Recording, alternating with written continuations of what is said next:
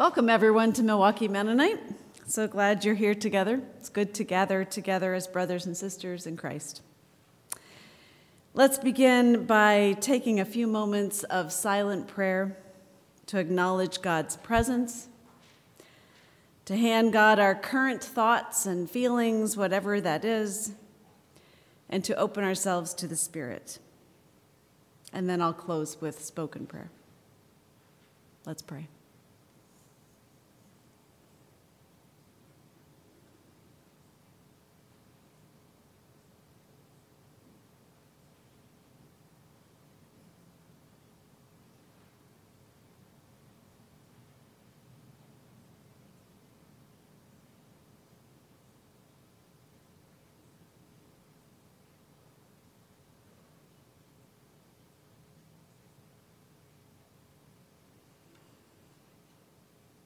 Holy and faithful God,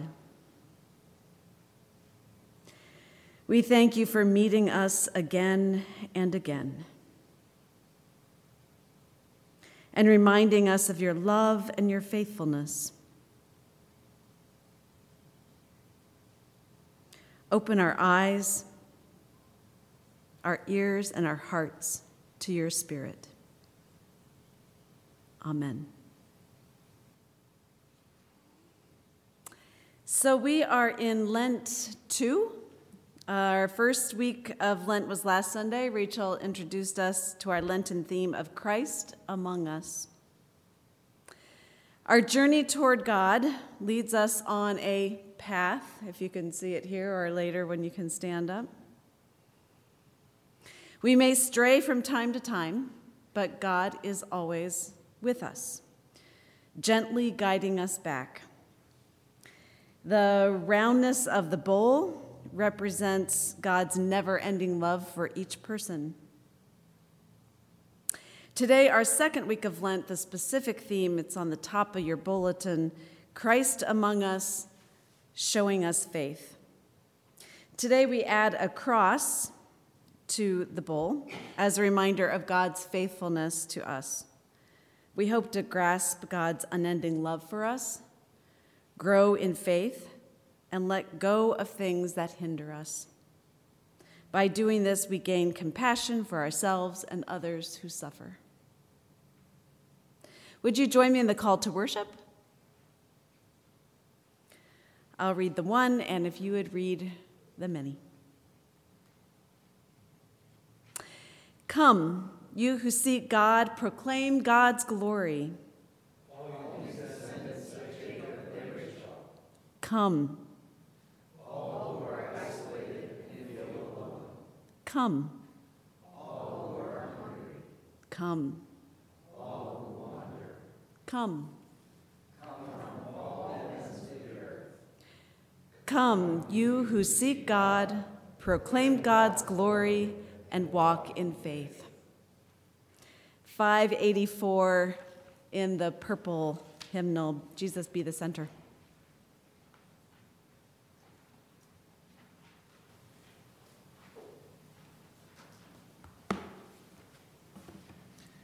And reminder about the roadmap for this song. It goes verse 1, verse 2, refrain, verse 3, refrain, and then verse 4 and the coda.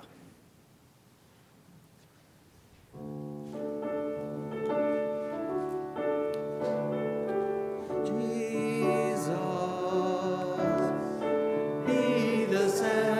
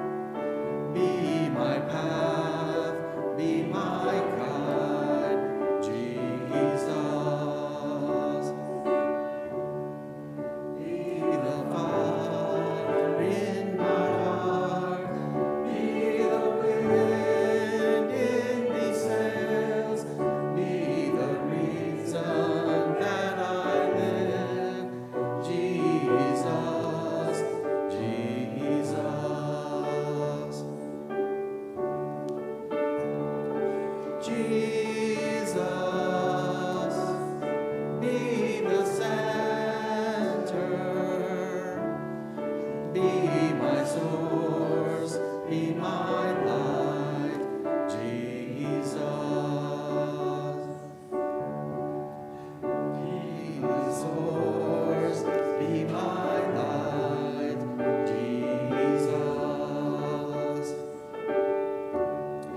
Jesus, Jesus.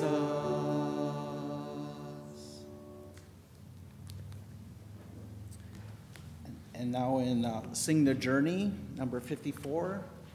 You all have a green. Anybody else need a green book? We're getting some here.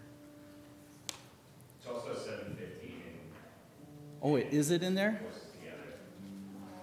We were wondering why it didn't make it.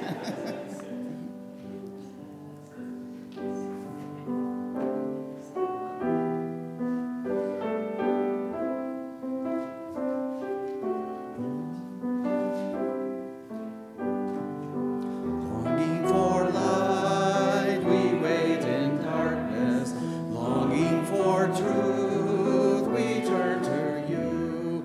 Make us your own, your holy people, light for the world to see. Christ be our light, shine in your heart, shine through the darkness. Christ be our light, shine in your church, gather today. Longing for peace, our world is troubled. Longing for hope, many despair. Your word alone has power to save us.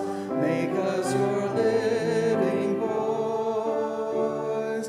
Christ be our light, shine in our hearts, shine through the darkness.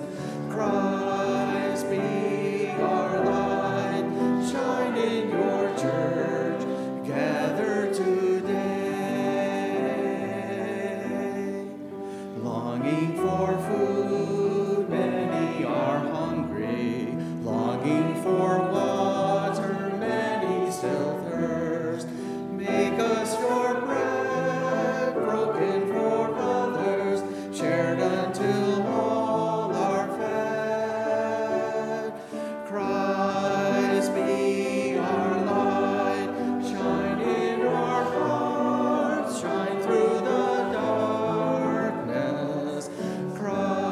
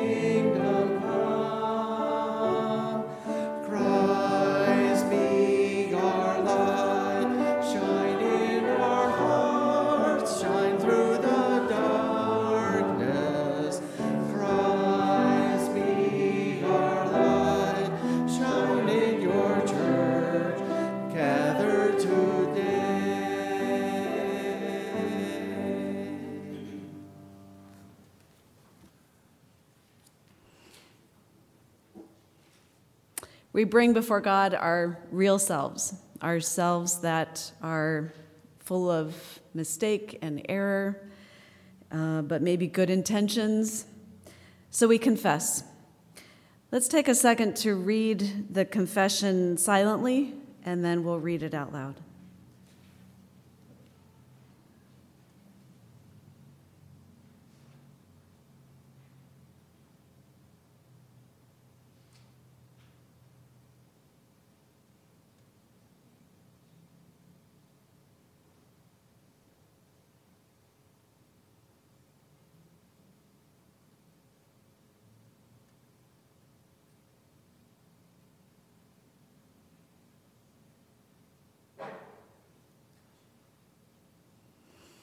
Let's read together.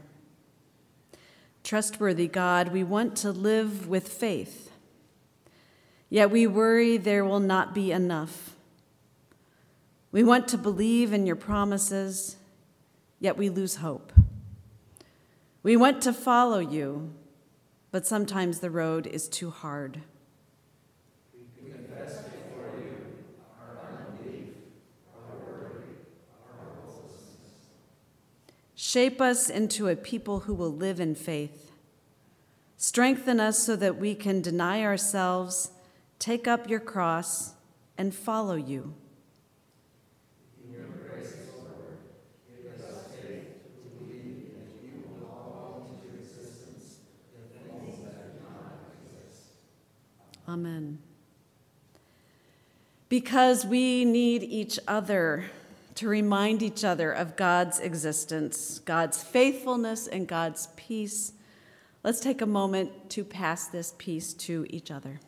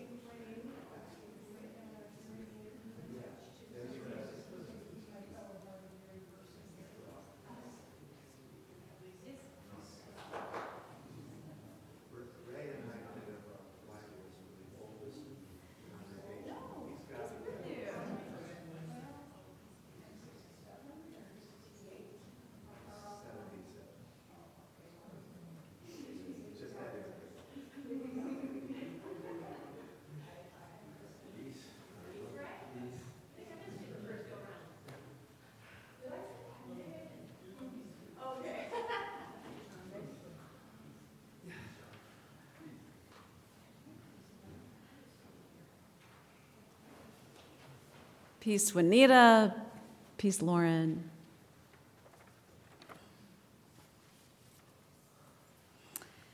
Romans 4:13 through 15, this is from the Message. That famous promise God gave Abraham, that he and his children would possess the earth, was not given because of something Abraham did or would do. It was based on God's decision to put everything together for him, which Abraham then entered when he believed. If those who get what God gives them only get it by doing everything they are told to do and filling out all the right forms properly signed, that eliminates personal trust completely and turns the promise into an ironclad contract. That's not a holy promise. That's a business deal. A contract drawn up by a hard-nosed lawyer and with plenty of fine print only makes sure that you will never be able to collect. But if there is no contract in the first place, simply a promise, and God's promise at that, you can't break it. This is why the fulfillment of God's promise depends entirely on trusting God and God's way, and then simply embracing God and what God does. God's promise arrives as pure gift. That's the only way everyone can be sure to get in on it. Those who keep the religious traditions and those who have never heard of them. For Abraham is a father of all of us. He's not our racial father. That's reading the story backward. He is our faith father.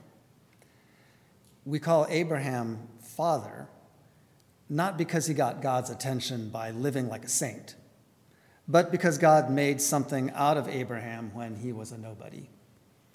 Isn't that what we've always read in Scripture? God saying to Abraham, I set you up as a father of many peoples.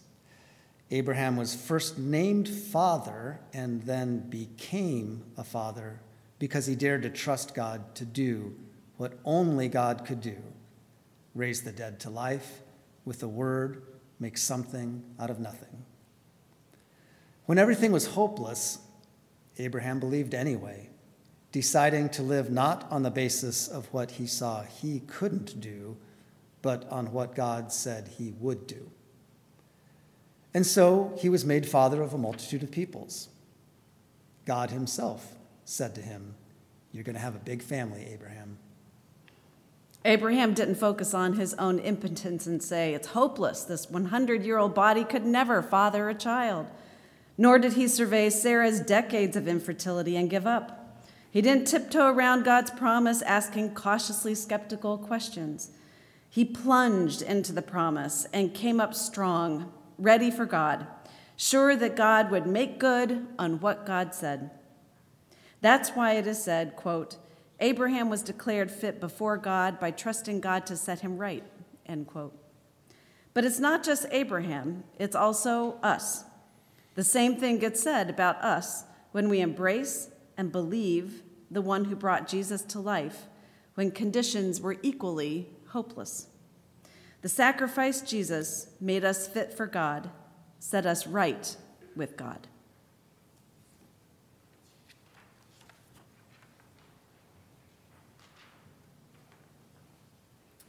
Second reading is from Mark 8, verses 31 to 38.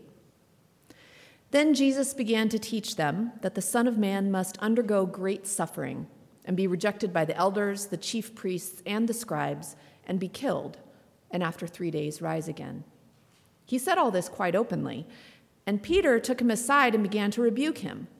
But turning and looking at his disciples, he rebuked Peter and said, Get behind me, Satan, for you are setting your mind not on divine things, but on human things. He called the crowd with his disciples and said to them, If anyone want to become my followers, let them deny themselves and take up their cross and follow me. For those who want to save their life will lose it, and those who lose their life for my sake and for the sake of the gospel will save it. For what will it profit them to gain the whole world and forfeit their life? Indeed, what can they give in return for their life? Those who are ashamed of me and of my words in this adulterous and sinful generation, of them the Son of Man will also be ashamed when he comes in the glory of his Father with the holy angels.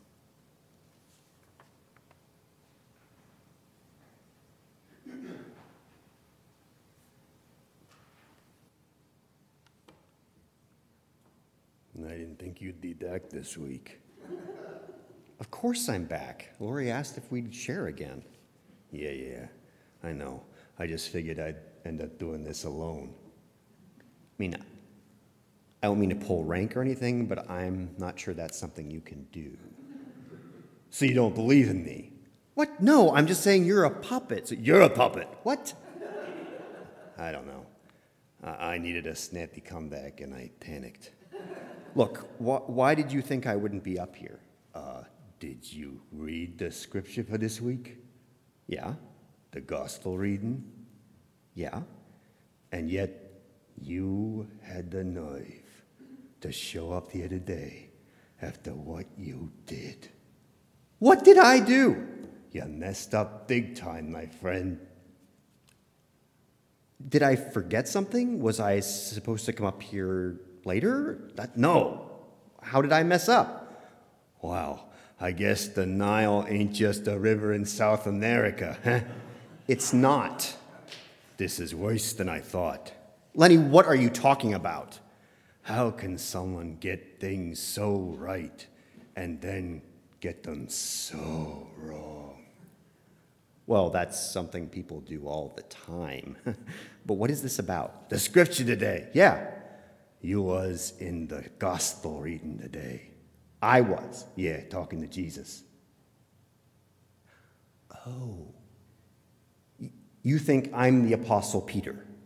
The story didn't say nothing about no apostle, just Peter. Right, okay, this is a story that's thousands of years old, yeah? So obviously this is a different Peter we're talking about here, not me. Are you sure? Because, I don't know. A couple thousand years looks about right. Very funny, Lenny.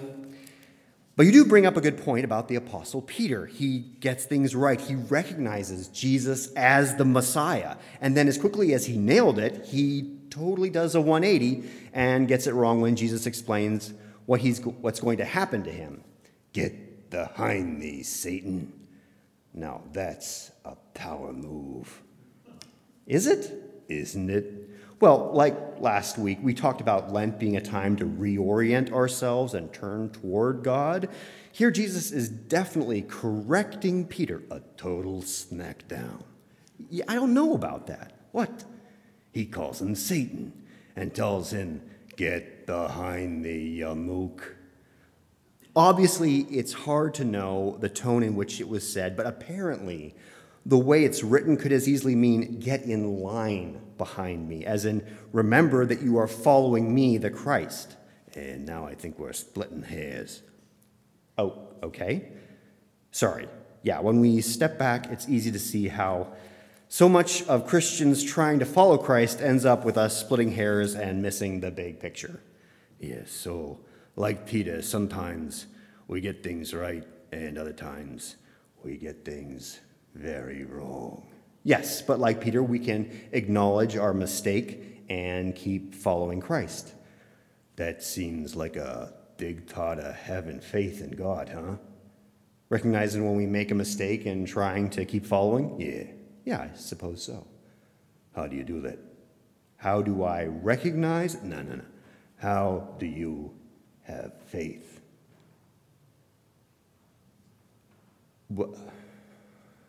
I mean, really, what you're saying is that you're following something you can't see.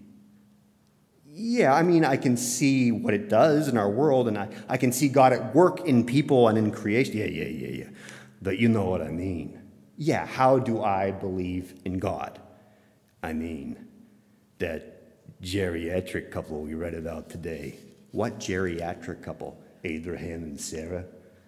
Oh, yes, the Romans passage. God says that they're gonna the ancestors to a multitude of nations. Yeah. And how is this gonna come about? Well, you old fogies, you're gonna be pregnant. Right, you read the story from Genesis. Of course I did. But do Abraham and Sarah believe that? They're gonna have a baby?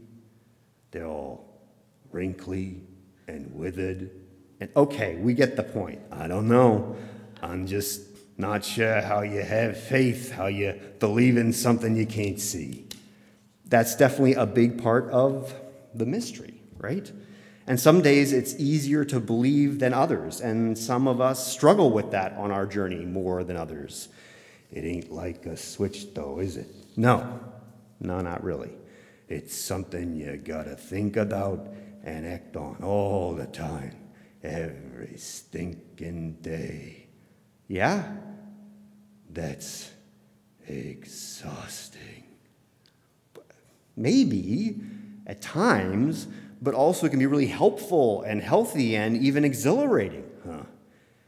And that's why you want to share your belief in God with others? Exactly. Which, that can be dicey too. Yes, it can. Many times Christians sharing about God with others has not been helpful or healthy. But other times it's transformed lives in really wonderful ways. When we mess up, we can try again. Exactly. Just like trying to follow Christ. Right. How do you believe? What gives you faith in God? If you ever would like to talk about that or share your thoughts on that, I'd genuinely love to hear it over coffee or whatever. Yeah, me too. I'd love to hear that with or without Lenny, whichever you prefer. Oh, sure, I see how it is.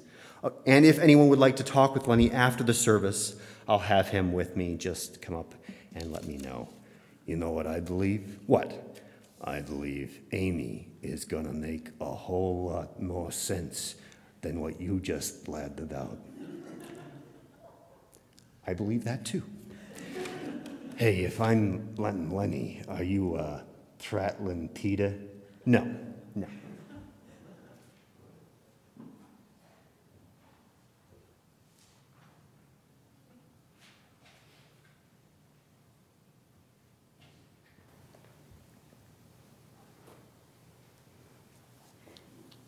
Hi everyone, I am Amy and I am here to reflect on the readings today and also to prove Lenny wrong because I do not think I'm going to make any more sense.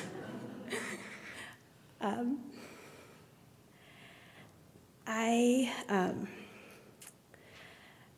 volunteered last Sunday to preach today because these ideas of, taking up what it means. There's so many things in these readings that I was like, oh, there's lots of things I could talk about there. This is fine. We'll have a sermon and it'll be good, And I wound up finding that there were too many things for me to talk about. And also the scriptures were challenging me to think about a lot of things that I do not want to talk about in front of a room of this many people. So I have a sermon in part.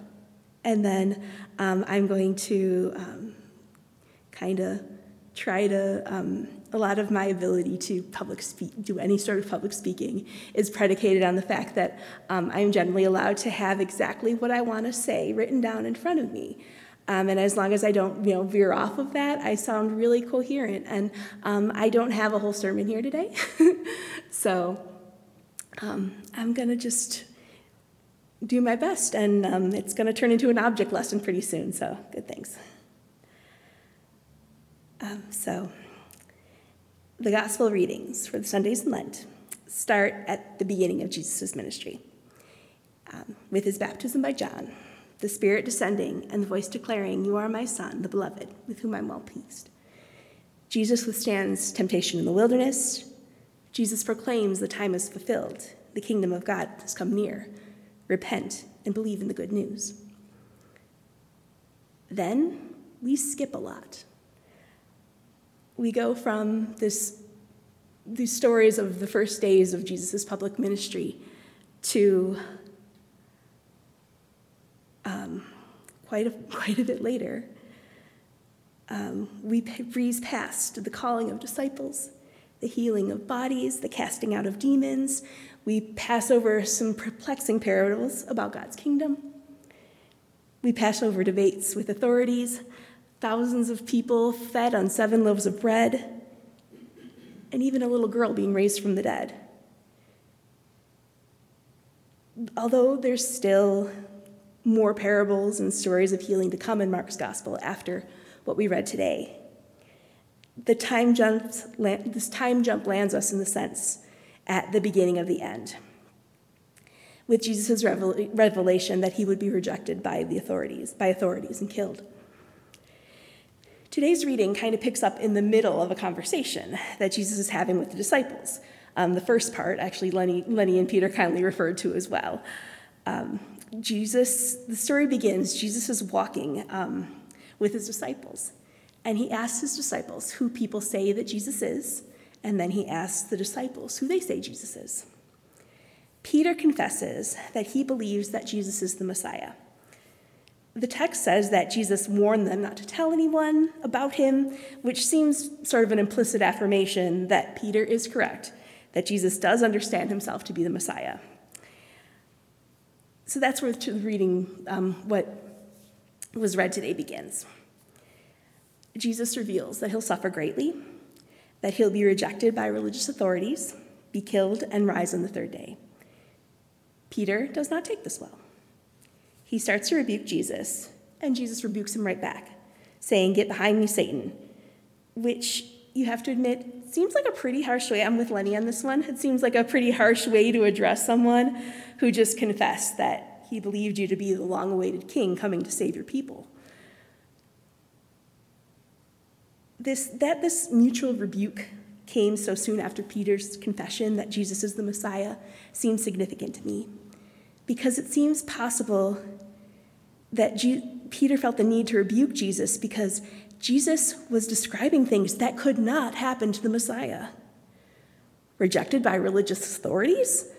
No, I mean, Jesus had some disagreements with some of the religious authorities, but clearly the leaders would come around and see in Jesus what Peter sees. Being killed? Not possible. The Messiah would be victorious over occupying forces and go on to reign as king. Rise again in 3 days, like rise from the dead? What does that even mean? Peter heard these predictions not only as a friend who didn't want to think of his loved one's suffering, but also as a follower who had put his trust in someone who believed that someone would lead them to liberation. I suspect that Jesus couldn't square these ideas of couldn't square this with the idea of Jesus suffering and dying. I wonder if this is what Jesus meant by you're setting your mind on not on divine things, but on human things. That Peter's expectations were based on what he understood to be possible. That, of course, they might face some setbacks and opposition, but Jesus would keep debating and healing and proclaiming the kingdom, and they would prevail. By predicting his execution, Jesus revealed that is not the road that lays ahead of them. Jesus goes on to declare to his disciples and the crowd what it means to follow him. He says, "If any would want to become my followers, let them deny themselves and take up their cross and follow me. For those who would want to save their life will lose it, and those who lose their life for my sake and the sake of the gospel will find it." Removed from the context of the whole story about Peter and predictions, this seems like these teachings on the cost of being a disciple could be seen as sort of an abstract endorsement of a life of suffering. Being willing to give up comfort, safety, the things we desire, and take up our metaphorical cross without complaint. It presents faith that is most purely expressed in persecution and martyrdom. But Jesus said this in a context where those who continued following him might soon be given their very own, very literal cross. They were approaching a time when the goal of staying alive and the intention of following Jesus wasn't compatible. Those who would be Jesus' disciples would soon need to choose between acting to save their own life or following Jesus and trusting that somehow God would give them life in abundance on the other side of suffering and death. Through the history of the church, there have been those who lived in times and places where following Jesus meant accepting suffering and death. We can read about them in Martyr's Mirror and books about the lives of the saints, We can learn their story. We can learn the stories of our siblings who put their lives on the line in movements for justice and liberation. But these saints are examples to us, not because they suffered as Jesus suffered, but because they trusted God enough to follow as Jesus led them, even though that meant risking their safety and even laying down their lives. Most people who seek to follow Jesus will never find themselves in circumstances where there is real danger of losing their life for the sake of the gospel. And by the way, I think I appreciate that. But this idea that to truly follow Jesus means to accept suffering has manifested itself in many ways in the history of the church. It can be seen in the definition of denying oneself as giving up the things that one desires, the things that make one comfortable and safe, even the aspects of one's identity that don't conform to others' image of what a Christian should be. It can be seen in the times when people are encouraged to suffer under unjust systems and in abusive relationships, in imitation of how Christ accepted suffering. And as I reflected on this readings, I thought about, how other ways that this idea that to follow Christ is bearing one's cross, being willing to lay down one's life, and all of these difficult things, and how that plays out in my own life. And I got to thinking about how this glorification or this ideal of suffering can be seen in the ways that we seek to be perfect, in our failure to forgive ourselves and accept our limitations, just because we can imagine ways that we could have been better, worked harder, been more courageous, been better family members, better neighbors, more faithful followers of Jesus.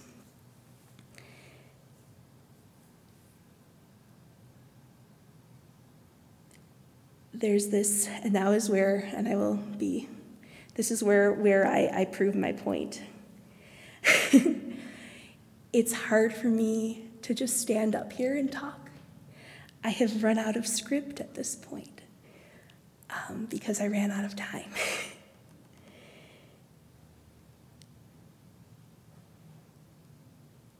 We desire to be seen by others as people who have things together. We desire to seem like people who are working hard enough to follow Jesus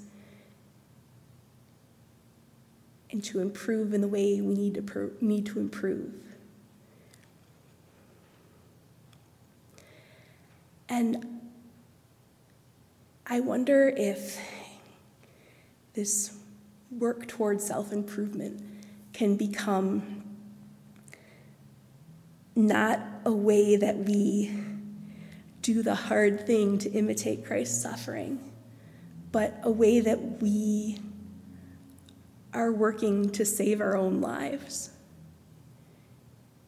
That we expend energy to make ourselves the people that we feel like we should be. And that's nothing, that has no relationship, I don't think, with what this passage is asking. This passage is talking about taking the suffering that comes with following Jesus, to give up the self-protection, the control, that you need to give up in order to follow where Jesus is telling us to go. But I don't see anything here that's saying that I need to prove myself to be someone who has given enough, who has sacrificed enough, who has laid down my life and put myself last everywhere that I can in order to be somebody who is doing something that approximates laying down one's life for the gospel. I'm just going to take a minute to collect my thoughts so I don't get off the rails too much here.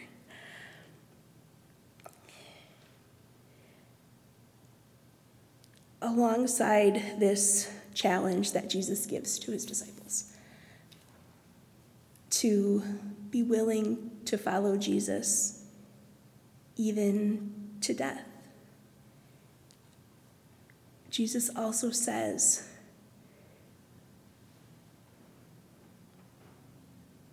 that those who are heavy laden should come to him, that his yoke is easy, that his burden is light, that in Jesus we'll find rest for our souls. And though we are called to live life in the way that imitates Jesus, the work of transforming ourselves isn't ours. We are made alive in the Spirit of Christ, in the Spirit of God. And that Spirit, the Spirit, works to transform us, our relationships, what we learn from one another, what we learn from those we serve alongside. All of those things play a part in making us into the people that God is calling us to be, that God means for us to become. And it might be that how we give up, that what laying down our lives can look like is giving up on the life that we're trying to build for ourselves as somebody who has it together, who is doing everything right, who is, learning, who is becoming, who is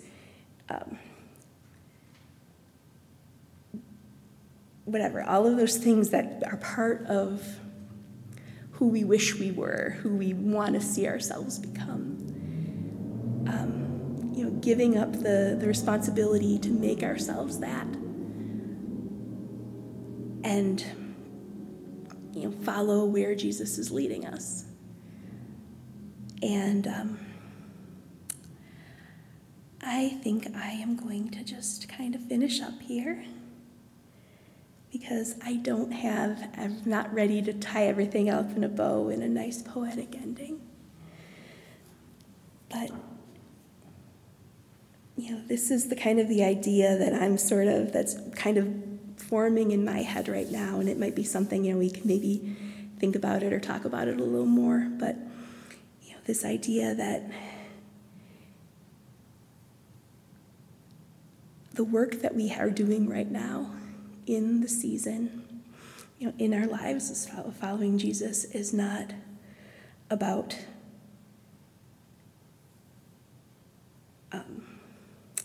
making ourselves into the people we want to be, but by letting go of the control, letting go of self-protection, letting go of striving to make ourselves who we think we should be, and opening ourselves to the transforming work that the Spirit is trying to do in us. So that's all. Thanks for listening.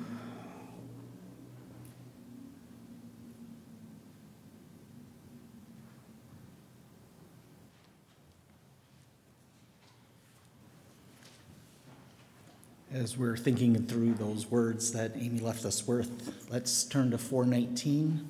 Great is thy faithfulness.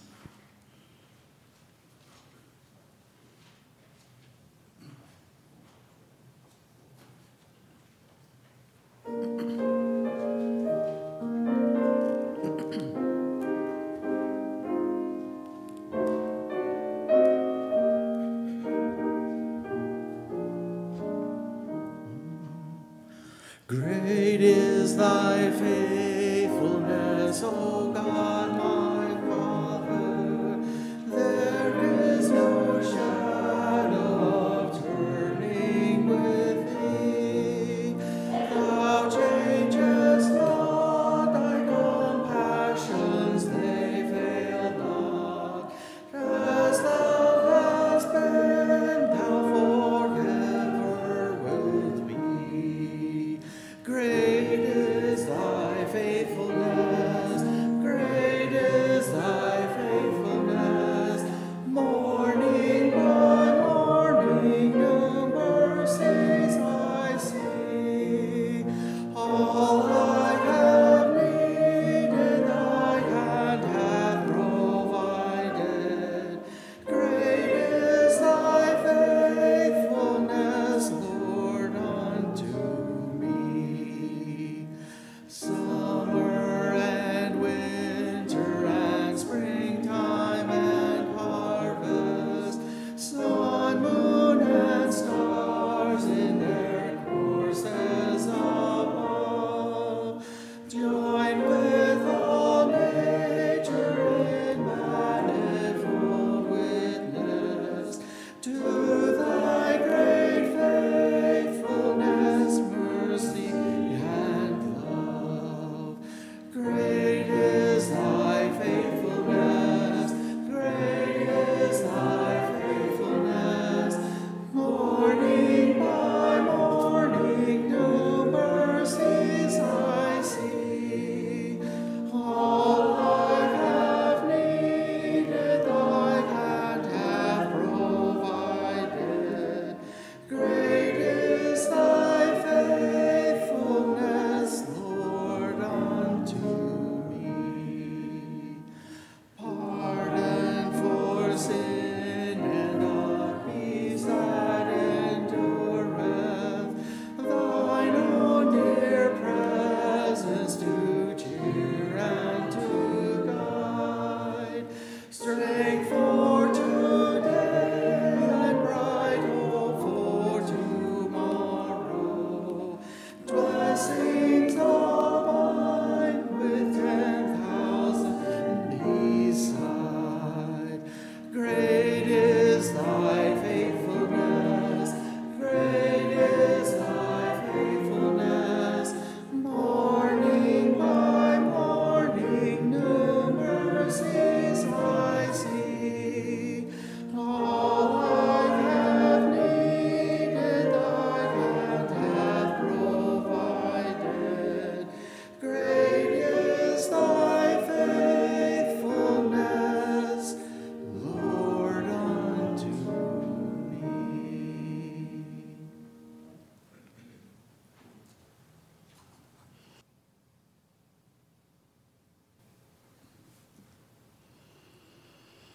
Most merciful God, we wait before you, aware of our frailty, aware of fragility of our world and the peoples of this earth.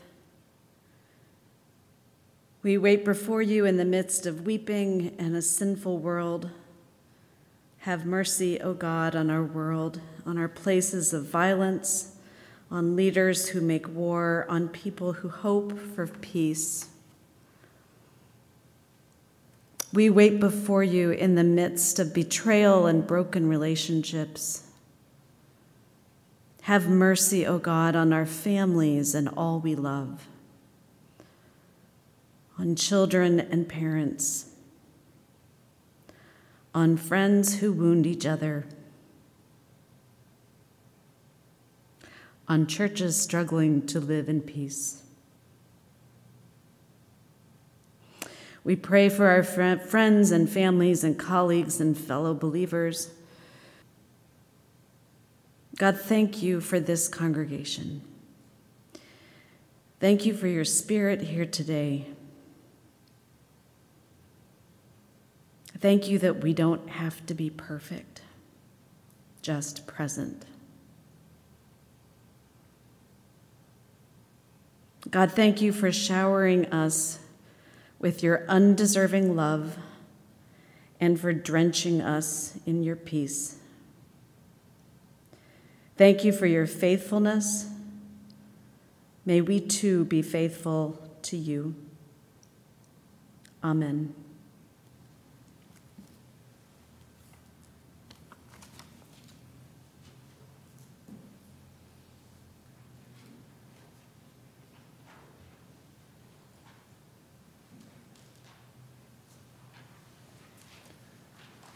Number 588, we walk by faith.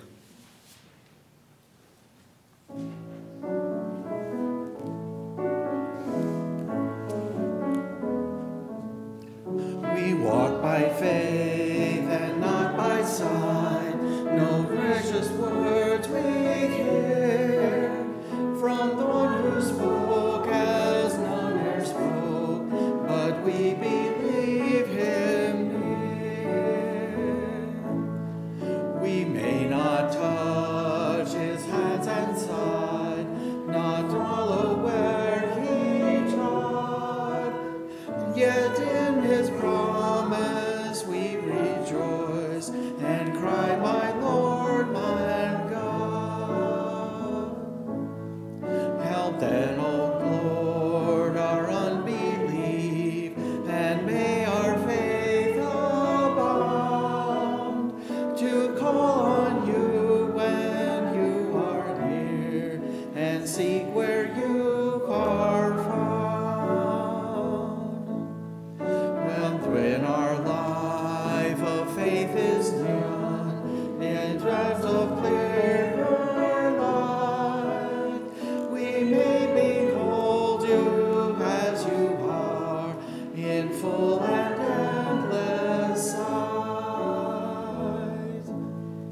We walk by faith and not by sight, no gracious words we hear from one who spoke as none e'er spoke, but we believe him near.